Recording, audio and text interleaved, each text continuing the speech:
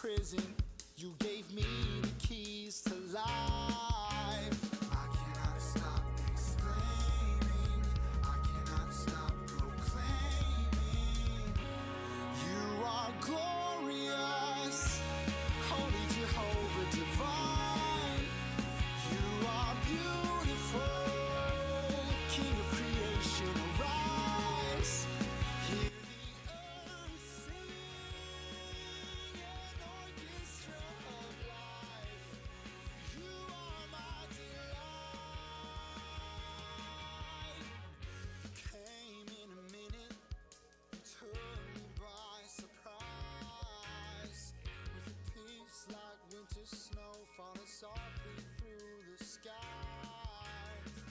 And now I am living confident in Christ. I cannot stop exclaiming, I cannot stop proclaiming, you are.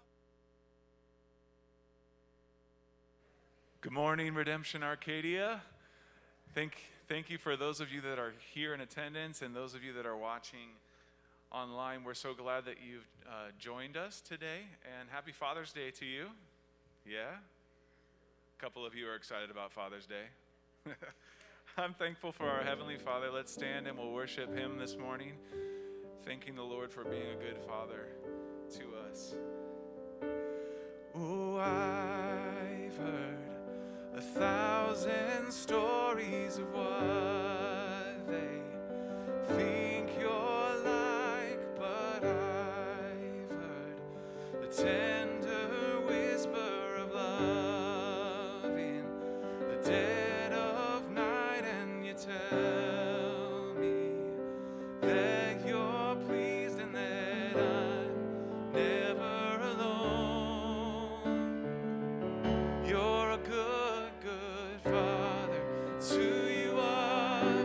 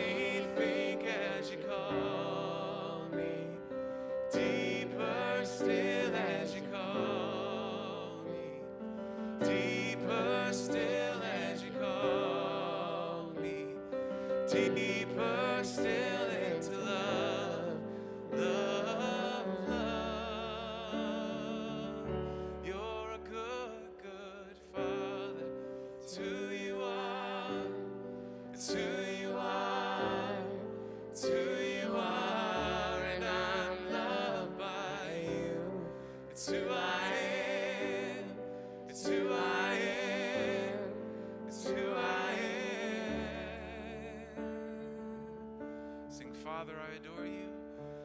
Father, I adore you. Lay my life before you. How I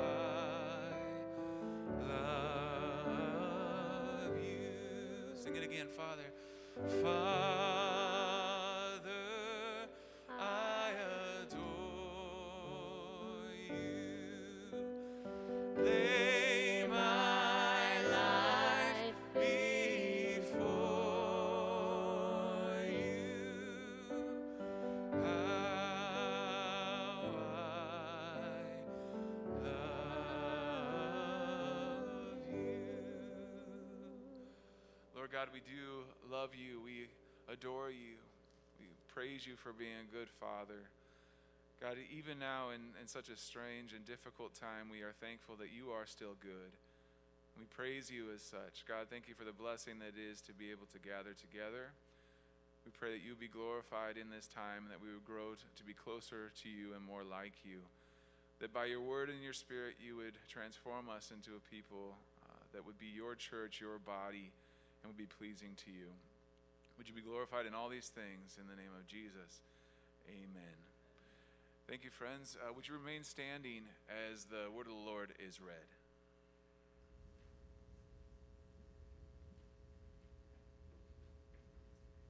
Hi Arcadia, we're the Murray family. Today's reading is Psalm 23, so please open your Bibles there and feel free to stand for the reading of God's Word. The Lord is my shepherd, I shall not want. He makes me lie down in green pastures. He leads me beside still waters. He restores my soul. He leads me in paths of righteousness for his name's sake. Even though I walk through the valley of the shadow of death, I will fear no evil, for you are with me, and your word and your staff comfort me. You prepare a table before me in presence of my enemies.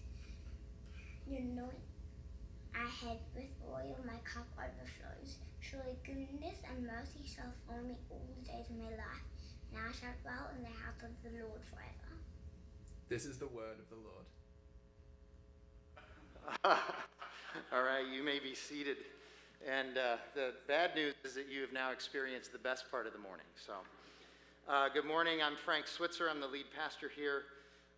Some of you, this is your most fervent dream come true. I am preaching with my mouth covered. That's just, you've wanted this for years, now you're getting it. And I've also noticed, I don't know if you've noticed, maybe you've experienced this too, I'm getting the strangest tan lines I've ever had in my life now, too. That's very strange. Anyway, we're in Psalm 23.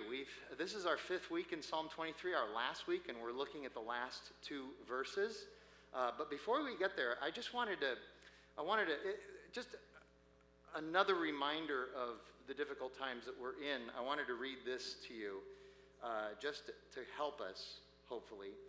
This is Psalm 66, verses 10 through 12. The psalmist writes these words, "For you, O God, have tested us. You have tried us as silver is tried." Have you felt tested and tried lately? Anybody feeling that way? You brought us into the net. You laid a crushing burden on our backs. You let men ride over our heads. We went through fire and through water. Yet you have brought us out to a place of abundance. This is I think a helpful reminder, and these reminders are throughout the Psalms. So if you're not reading the Psalms these days, it might be a good place to be. But it's a reminder that our tribulation and our suffering is not the end of the story. And although we don't feel like we've been brought out, and in fact, in some respects, I think that we still have a very long road ahead of us, it's a reminder that God is good, and that he is always with us through any endeavor, whether that endeavor is frustrating and challenging, the tribulation, or whether it's enjoyable, and we should remember that. So this series, like I said, this is the last week of Psalm 23. We spent 4 weeks in the first 4 verses talking about God as shepherd, and today we look at God as our host.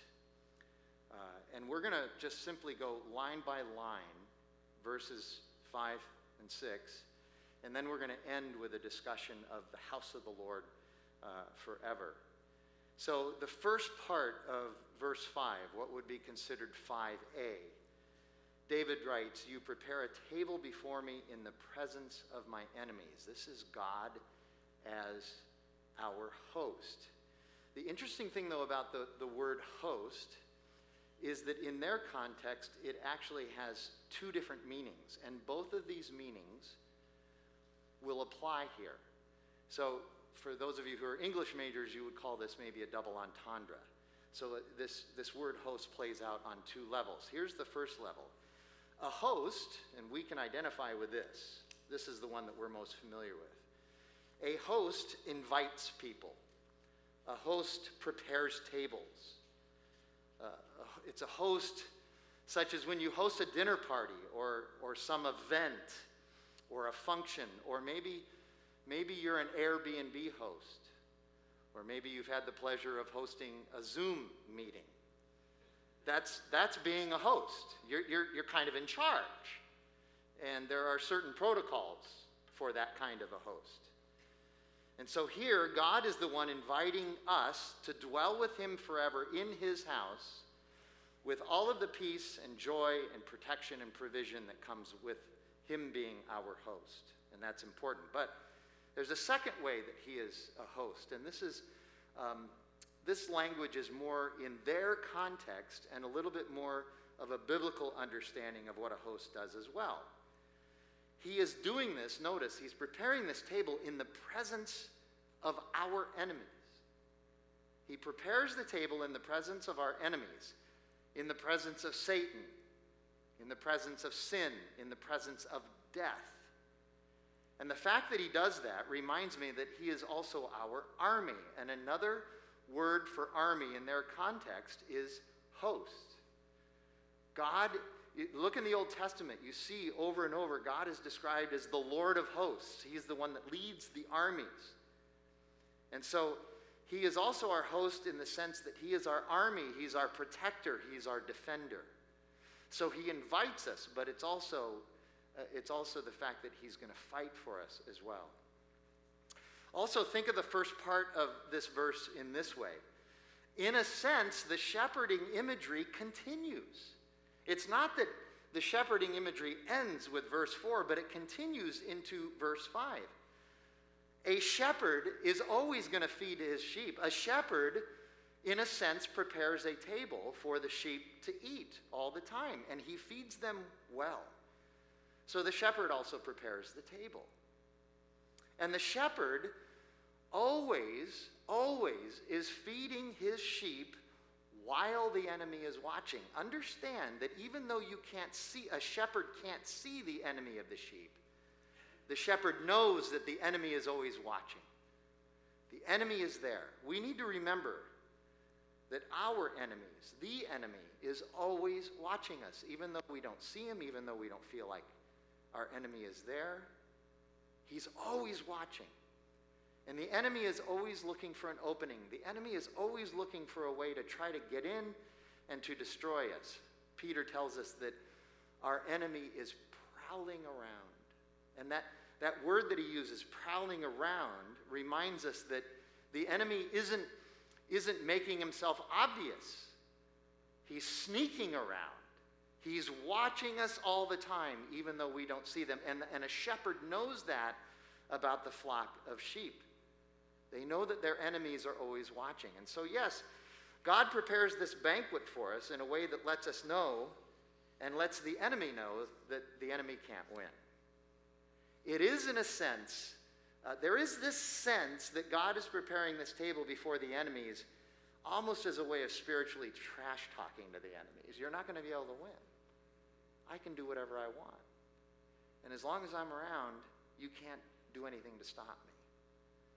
The shepherd protects and provides and defends, as does the host.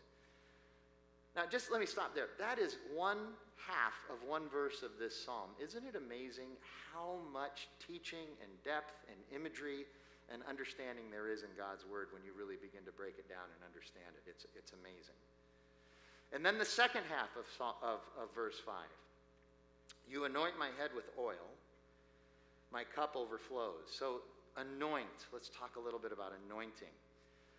Anointing is something that any good host in their context must do for his or her guests. It was part of the host protocol to anoint the guest head with oil. It's a sign of welcoming and honor. If you walk into if you're an invited guest to a dinner party and the host doesn't anoint your head with oil, it's as though the host is saying you're not welcomed and you're not honored by forgetting to do that. So David is saying that God does this for his people.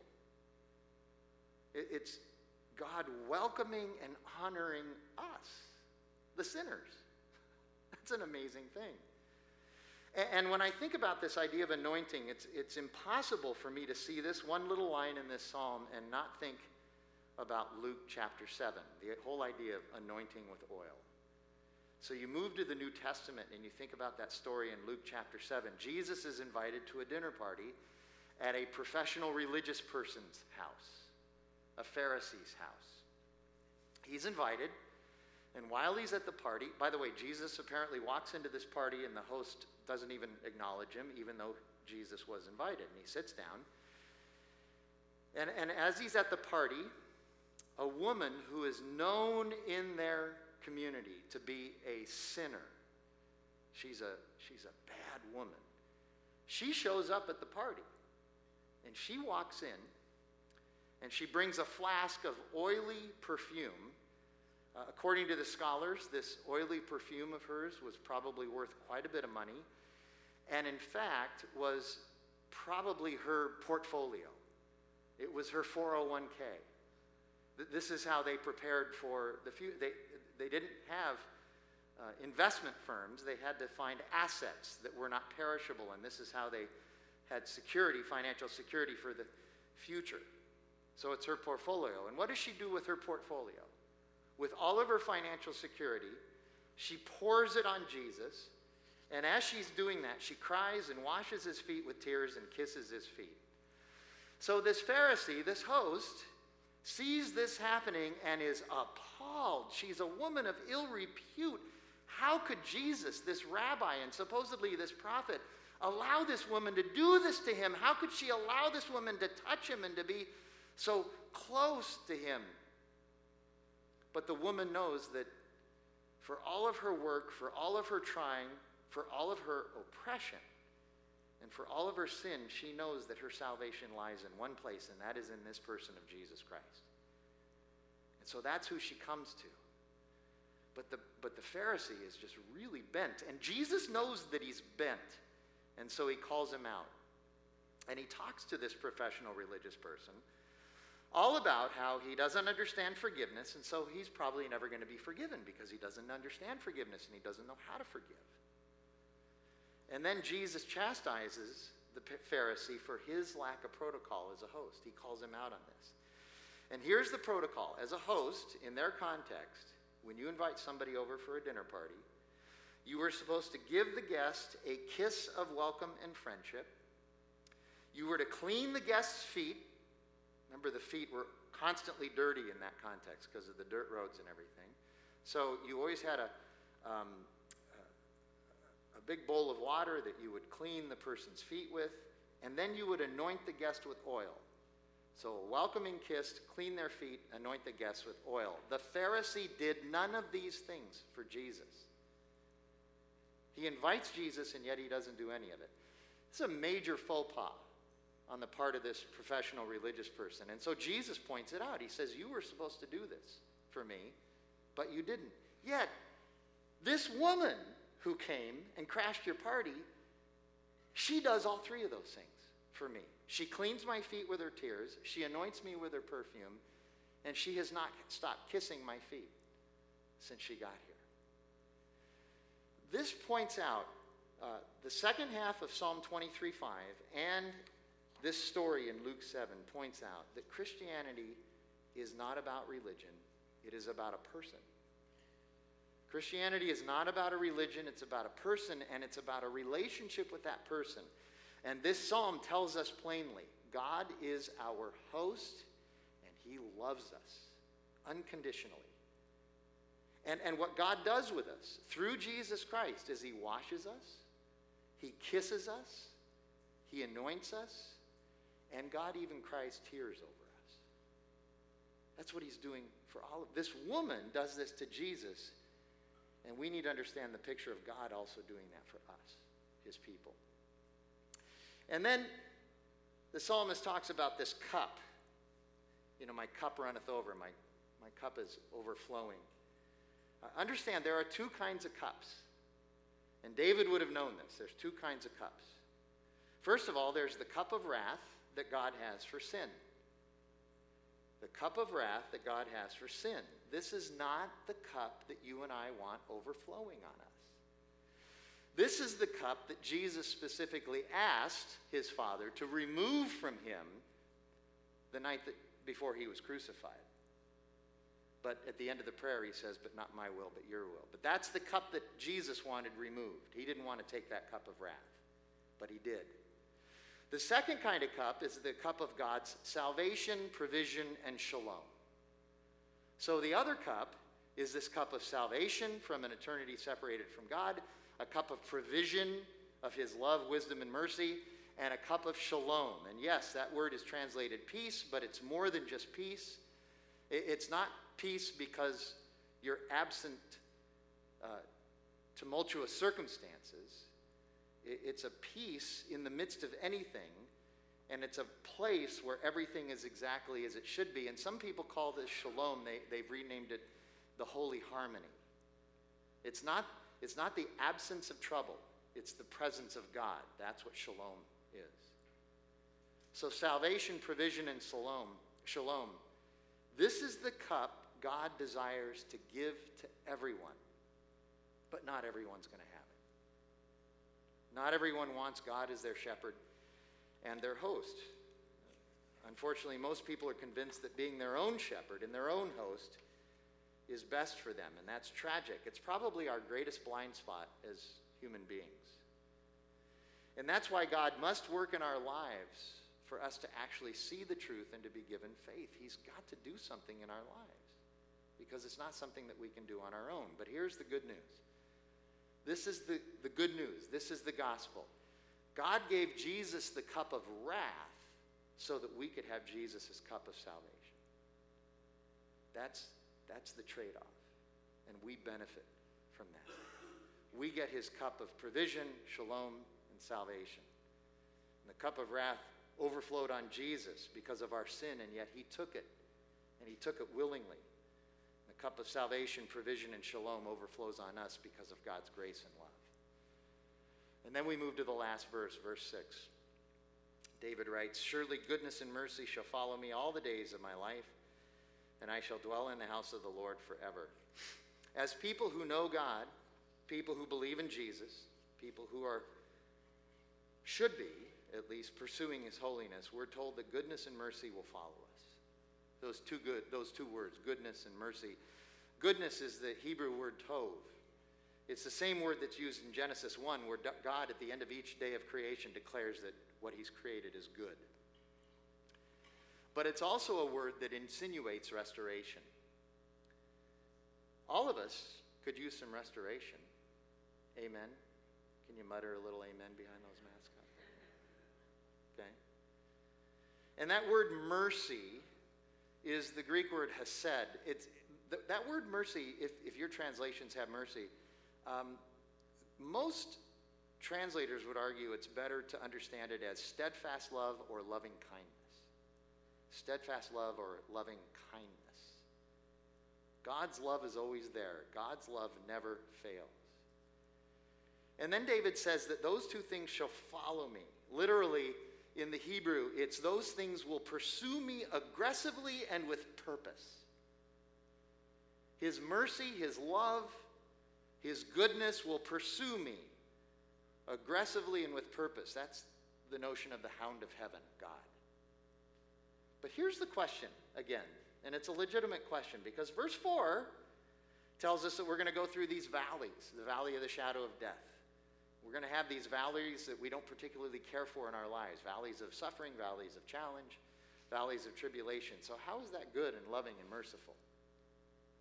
Again, this is, I would argue, basic biblical theology that we see over and over as we read and study God's Word. God gave us paradise originally in chapters 1 and 2 of Genesis. That's what he gave us. But in chapter 3, we chose to rebel in sin, which corrupted his good creation. And so now we live with challenges and trials and suffering, and yet God still loves us in the midst of that and desires to be in a relationship with us and has provided for our redemption through Jesus. But in the meantime, we're also going to have to live in this fallen temporal world. God has achieved ultimate and eternal victory over our enemy, but there is still this war that we're battling and fighting now and here. You can read a little bit more about how to prepare for that war in Ephesians chapter 6, the second half of Ephesians chapter 6. But God promises to be with us as we go through these battles. Here you go. I thought a lot about this. It's kind of funny to me, like not funny haha, but funny ironic. Okay. It seems as though every great story, now just think about the books you read and the movies you like to watch. It seems as though every great story, every powerful book, every amazing seminar or conference is all about overcoming adversity, overcoming challenges and danger, and overcoming hardship. In our culture, that's what sells. Look on your social media platforms. This person was here, but then through their strength and power and wisdom and intelligence and persistence, they end up here, and we're inspired by those stories. You and I have never been inspired or moved by a story of someone telling us how they've never had to overcome anything in their life and that their life has been easy and problem-free. Not interested in that story. And in fact, I would ask, where is that story? Okay, well, first, it doesn't exist. And second, if it did exist, nobody would want it. But the minute we begin to talk about how God is with us through our adversity, our challenges, and our suffering, and that there is great purpose in our adversity and our challenges and sufferings, well, you know the response to that. Well, that's not fair. Life shouldn't be hard. God must be capricious. He's not a benevolent being, he's a malevolent being. And then we hear those accusatory statements that always seem to begin with these words. Why would a supposedly loving God allow so much suffering? Why would a supposedly loving God allow this to happen? Why would if God is so strong and God is so powerful, why? So culturally, it is acceptable to talk about challenges and pain and adversity and hardship in the context of the self-help motif. We can do that all day long. We can talk about challenges as long as it's self-help. But we can't talk about it ever if it's part of God's plan for our life. If it's somehow for our good that God is doing this. When I finally came to Jesus, when I was 27 years old, this was the one thing that closed the deal for me. This. It's the Bible's honesty about how things really are. It's the fact that God's word is always unapologetic about the fact that there is wickedness and corruption in this world and how all of us must face adversity and tribulation and suffering whether we believe God or not. It's the reality and honesty of God's word that finally captured me. It was reading God's word and looking at the world and saying, that's actually an accurate description of this world and what's going on in this world. God's word is truth with love, but without the sugar. it's exactly the opposite of what all of our world's gurus tell us. You know, they tell us that we have limitless potential and that we can do anything if we just put our hearts and our minds to it.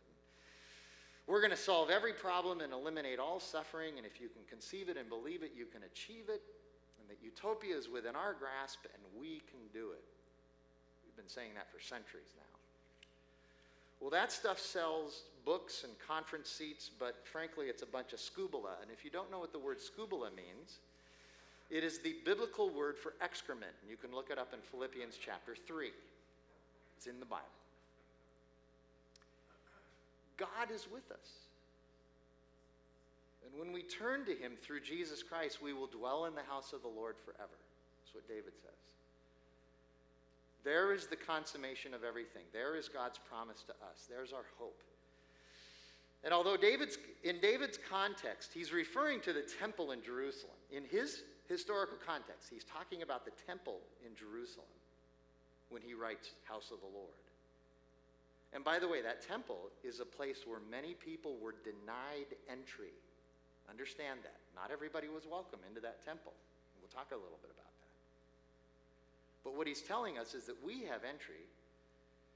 But it also, on another level, points to the eternal restoration of the Garden of Eden, of paradise in the day of the Lord, which is coming in Revelation 21 and 22. So when David says, we'll dwell in the house of the Lord for eternity, there's two levels there. It's the temple of God, but it's the eternal temple of God in the New Jerusalem. There's not going to be a temple in the New Jerusalem because the New Jerusalem is the temple. So this thought about the house of the Lord, the temple, it got me thinking about how to end this series in Psalm 23. So what I'm going to do to end it is I'm going to talk about something that I think is very basic and simple, and yet it's deeply profound for us. One of the prohibitions for getting into the temple in Jerusalem in David's day, and even up till whenever there's a temple there, one of the prohibitions was if you were unclean. Are you familiar with that word within their context? You're unclean. You could not go into the temple if you were unclean. Well, how were you made unclean?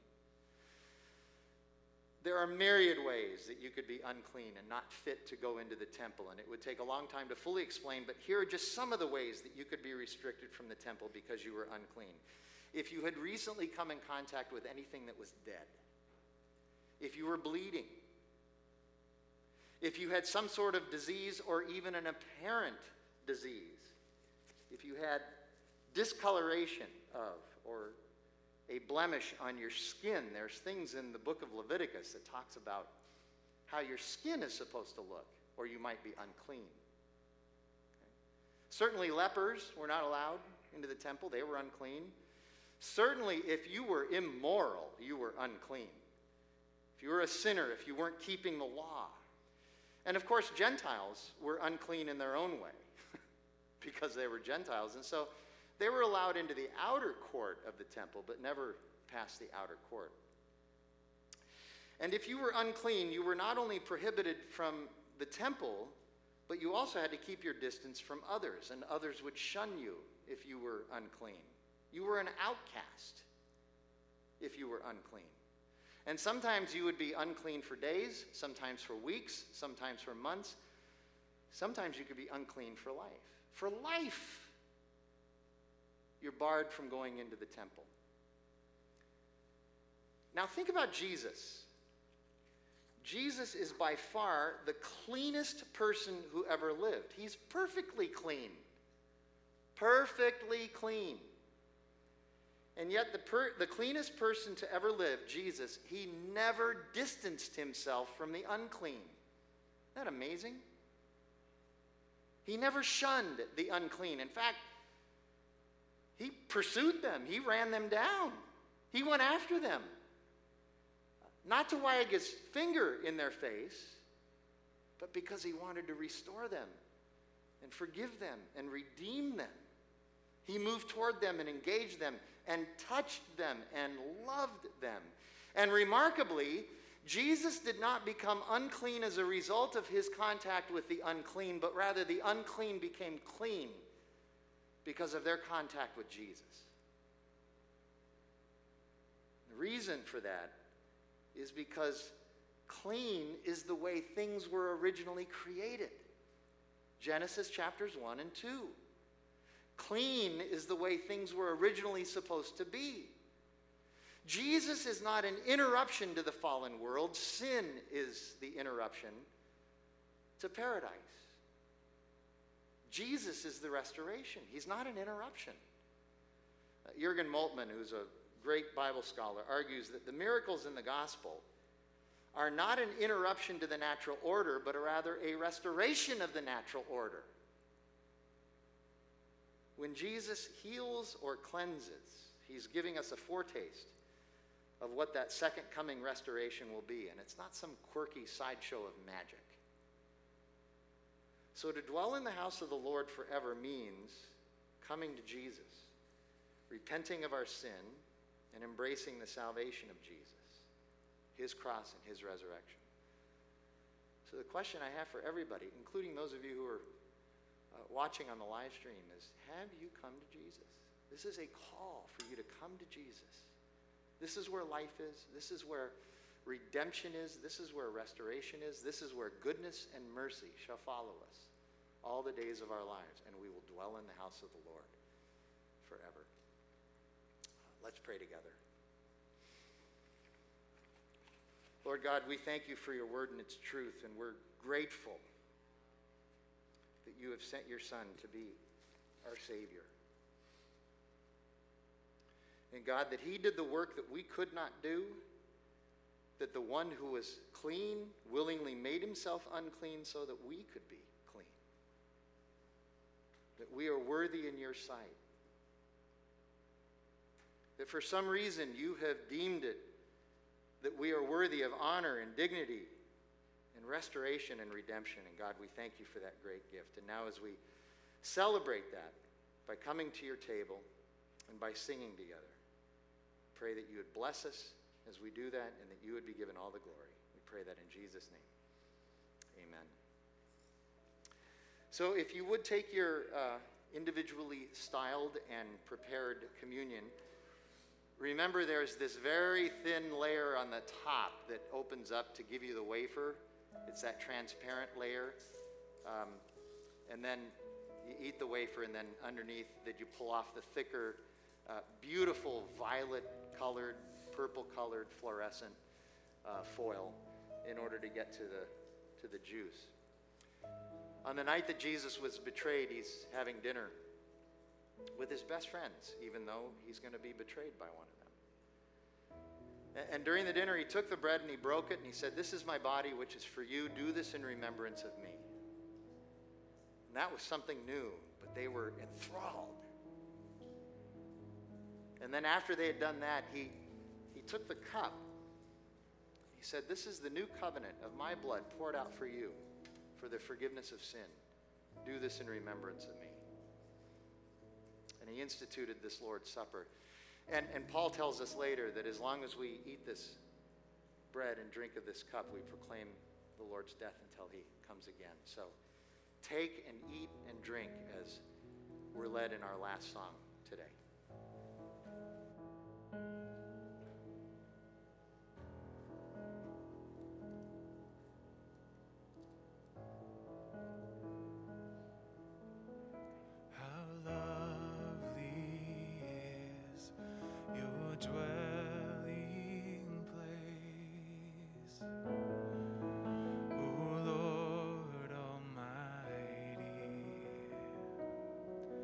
For my soul longs and even faints for you.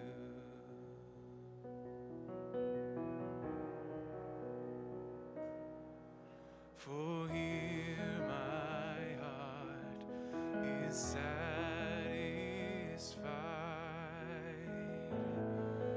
within your presence. I sing beneath the shadow of your wings.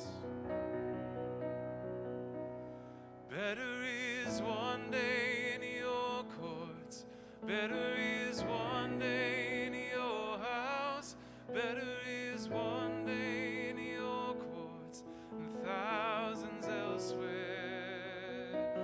Better is one day in your courts. Better is one day in your house. Better is one day in your courts than thousands elsewhere. Than thousands elsewhere.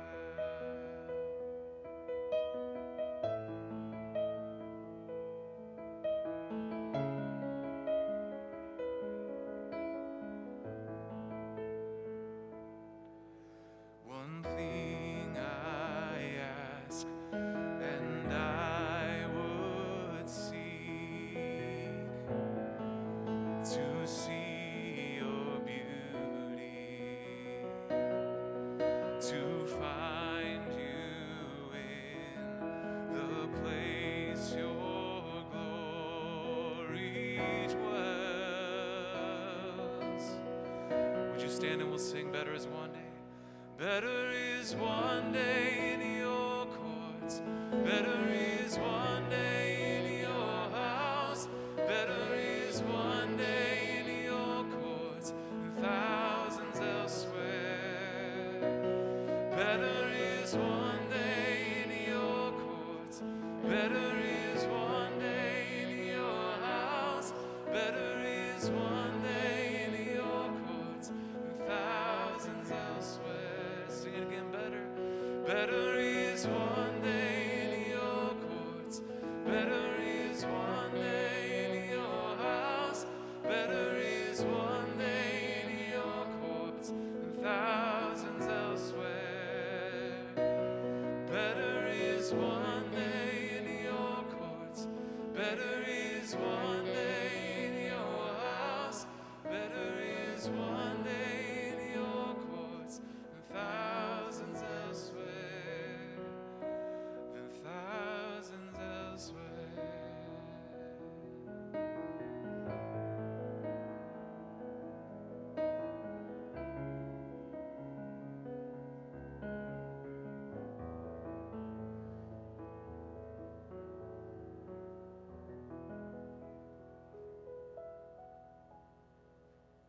Amen. So our benediction for today comes out of Jude, the book of Jude. Please receive this benediction. It says this: Now to him who is able to keep you from stumbling and to present you blameless before the presence of his glory with great joy, to the only God, our Savior, through Jesus Christ our Lord, be glory, majesty, dominion, and authority before all time and now and forever. Amen. Go and live all of life, all for Jesus.